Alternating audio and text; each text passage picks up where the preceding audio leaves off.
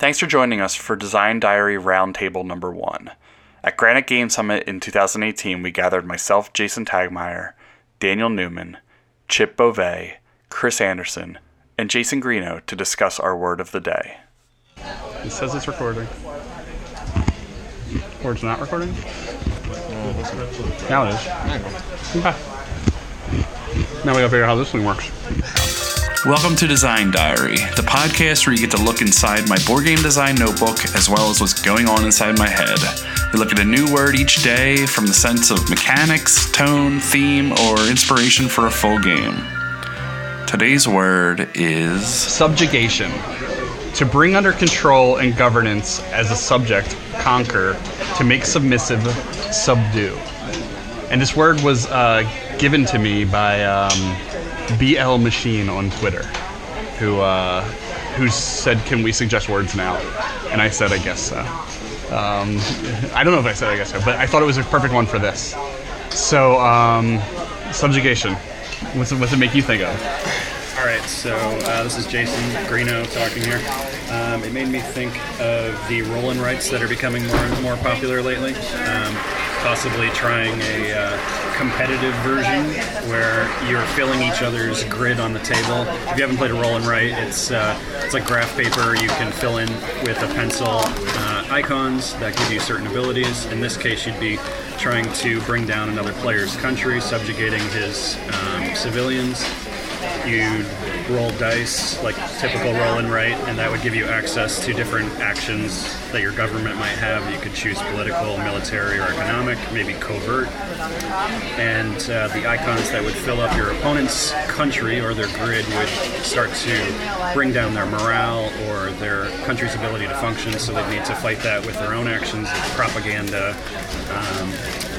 and you would have these tech trees where you could go in different directions. If you wanted to be a beneficial leader, you could go down one path versus a dictatorship, which might be easier, quicker, faster, but could actually bring down your own population's morale. Maybe even go as far as to have you affect world voting by influencing the UN agenda. All right, so we're good. We're done. Right, that's it. Yeah, I think we're good. That's a wrap. All right, so let's. Sorry, I want to see that one more time. What do you got? What do you got, Chris? So I only thought about this for a couple minutes, but I'm thinking area control, where you're trying to conquer different lands. And if you conquer the homeland of another player, you subjugate them. So now they work for you.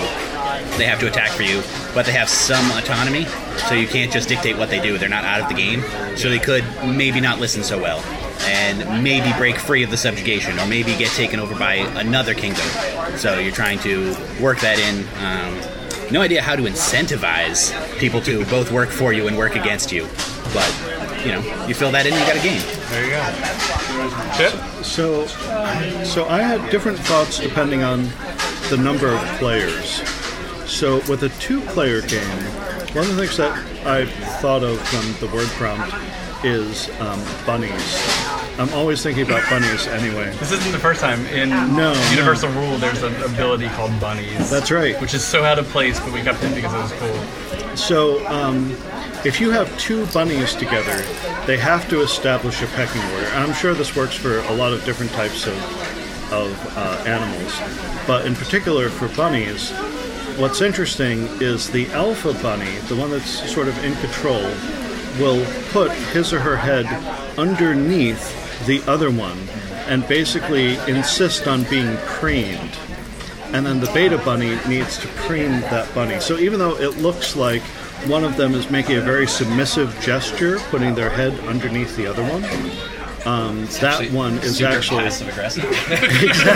Exactly. So anyways, so my thought with a 2-player subjugation game, I'd envisioned a card game where you're collecting resources and you're sort of biding your time, and eventually one of you decides, all right, now I'm going to go for I'm going to sort of go in for the kill. And then, the other, there's card play and sort of like instance and counter magic in Magic the Gathering, where you're playing cards back and forth. It's a question of, can you fend off all of these, attempts to subjugate you.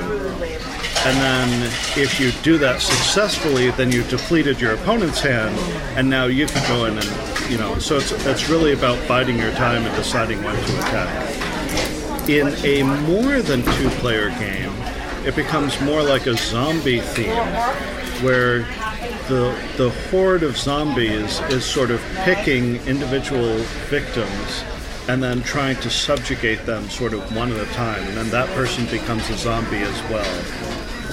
So it's a really different feel depending on whether it's two players sort of doing a timing game, or three or more players trying to sort of like all mob up on one person, and then they become part of the mob. Neat. Daniel?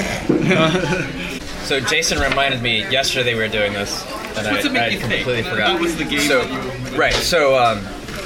So we were talking about it a little earlier, and I had this idea about a bunch of dudes going out to lunch, and a bunch of them want to get barbecue, and then they had plans to get barbecue, but one person who apparently was more dominant than we realized. The characters in the game realized he's vegetarian, so we couldn't go get barbecue, and instead he subjugated our lunch plans, and we went somewhere else that didn't have barbecue. So I thought that would be. I like quirky themes, and that could be a cool game to talk about subjugation around lunchtime.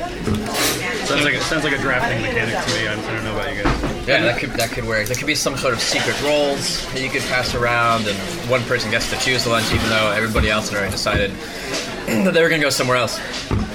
But it's just off the top of my head. Of course, any similarities to people living or dead is purely coincidental. Well, just came up. No real world references or anything at all. So mine was basically a multiplayer game where everybody is I guess fighting each other in some sense, and you have like hidden roles or more or less hidden agendas where you're teaming up with certain people, and the whole thing's built around fake wrestling and a sleeper move, because I watch people doing a sleeper move and they pass out, and I'm like, that's totally fake. Like it's got to be fake. So what you're doing is you're fighting some people, and sometimes it's fake, and you're doing your fake sleeper move, and sometimes it's actual. Can you do that? Like, is that possible to hold somebody around their neck and then just pass out? Cut off there. Yes. Okay. Yeah. So since it's possible, the game works, but sometimes you're it's a dexterity game. Is that?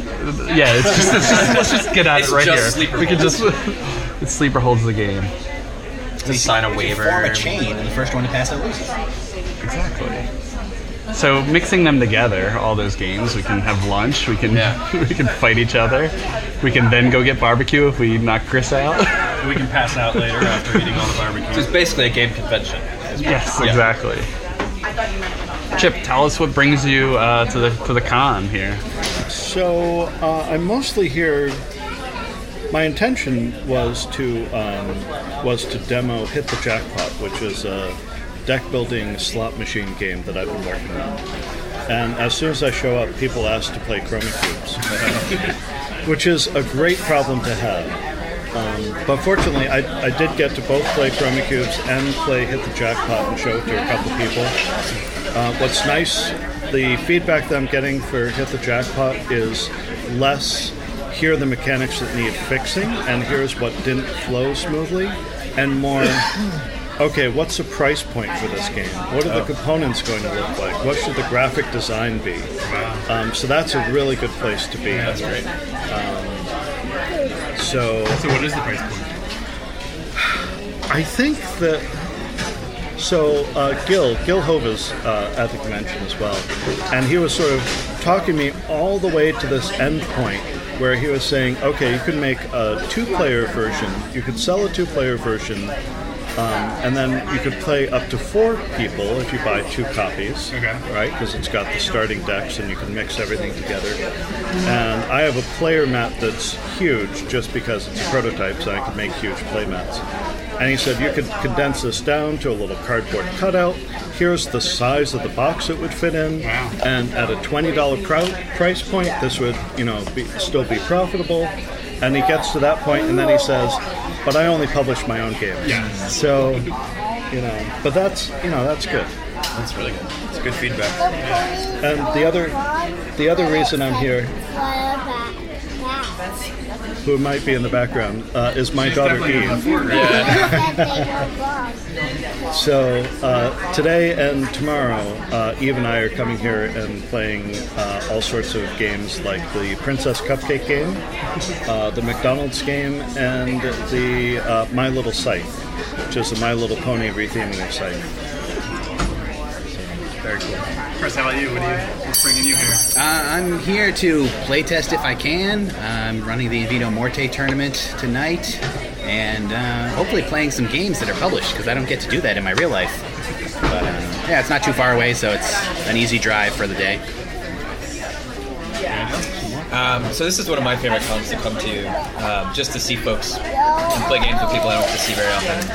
I did bring a game I'm working on, but it's kind of background for me. Like if I happen to get it out, that's great. But this is more like almost a buddy con for me. Yeah. Like I'm friends with the organizers, and I guess more just to hang out with people. That's mine. It's entirely just to hang out. And I'm actually doing more podcasting than anything. That's cool. Recording this, recording other ones, and then flying out early tomorrow. Yeah. Really? Yeah. So this is my first time at this convention. My wife and I just moved here last year, so we're psyched to find one so directly behind our home. How close is it? Literally could walk there. Oh wow. And since I just sort of met the Button Shy team, it was to meet everybody and test out some new games. A 9-card variant called Tornado Chase. And a 3-card variant of my game Pocket Kung Fu. Cool. And I'm basically I'm just hanging out and podcasting, and I don't know. I mean, I just come here. It's just friends. Yeah. This is like, I know Mike Taylor who runs it. I've known him for probably 15 years now, and it's time to I can hang out with him. It's a 1-hour flight, something like that. It's super quick. I like coming here. So it's longer to wait to get on the plane than to fly. It was absolutely longer sitting around the airport than flying here. It's a 1-hour flight that always gets here early somehow. So Yeah, no, I drove up. It's like a 5-hour drive. it's too long for me. Where do you fly into, Logan? Or is there Manchester? Okay. Yeah. That's much easier than Logan. Yeah, really. Cool. Well, thank you all. Thanks for joining us for lunch and sharing ideas. And I guess we should all tell everyone how you can get in touch with each other. While I'm chewing on my food, so I'm just eating bread. So how can people find you? All right, so Jason Greeno on Twitter is at Jason Greeno, or you can look for us at epicendeavorgames.com. Nice. Daniel Newman, DNLNWMN on Twitter. Chris Anderson, BlueQ BGS on Twitter, and I also run the Board Game Workshop podcast. Chip Bobe, I am _Flying Sheep on Twitter. Cool. Thank you all. Thanks for having us.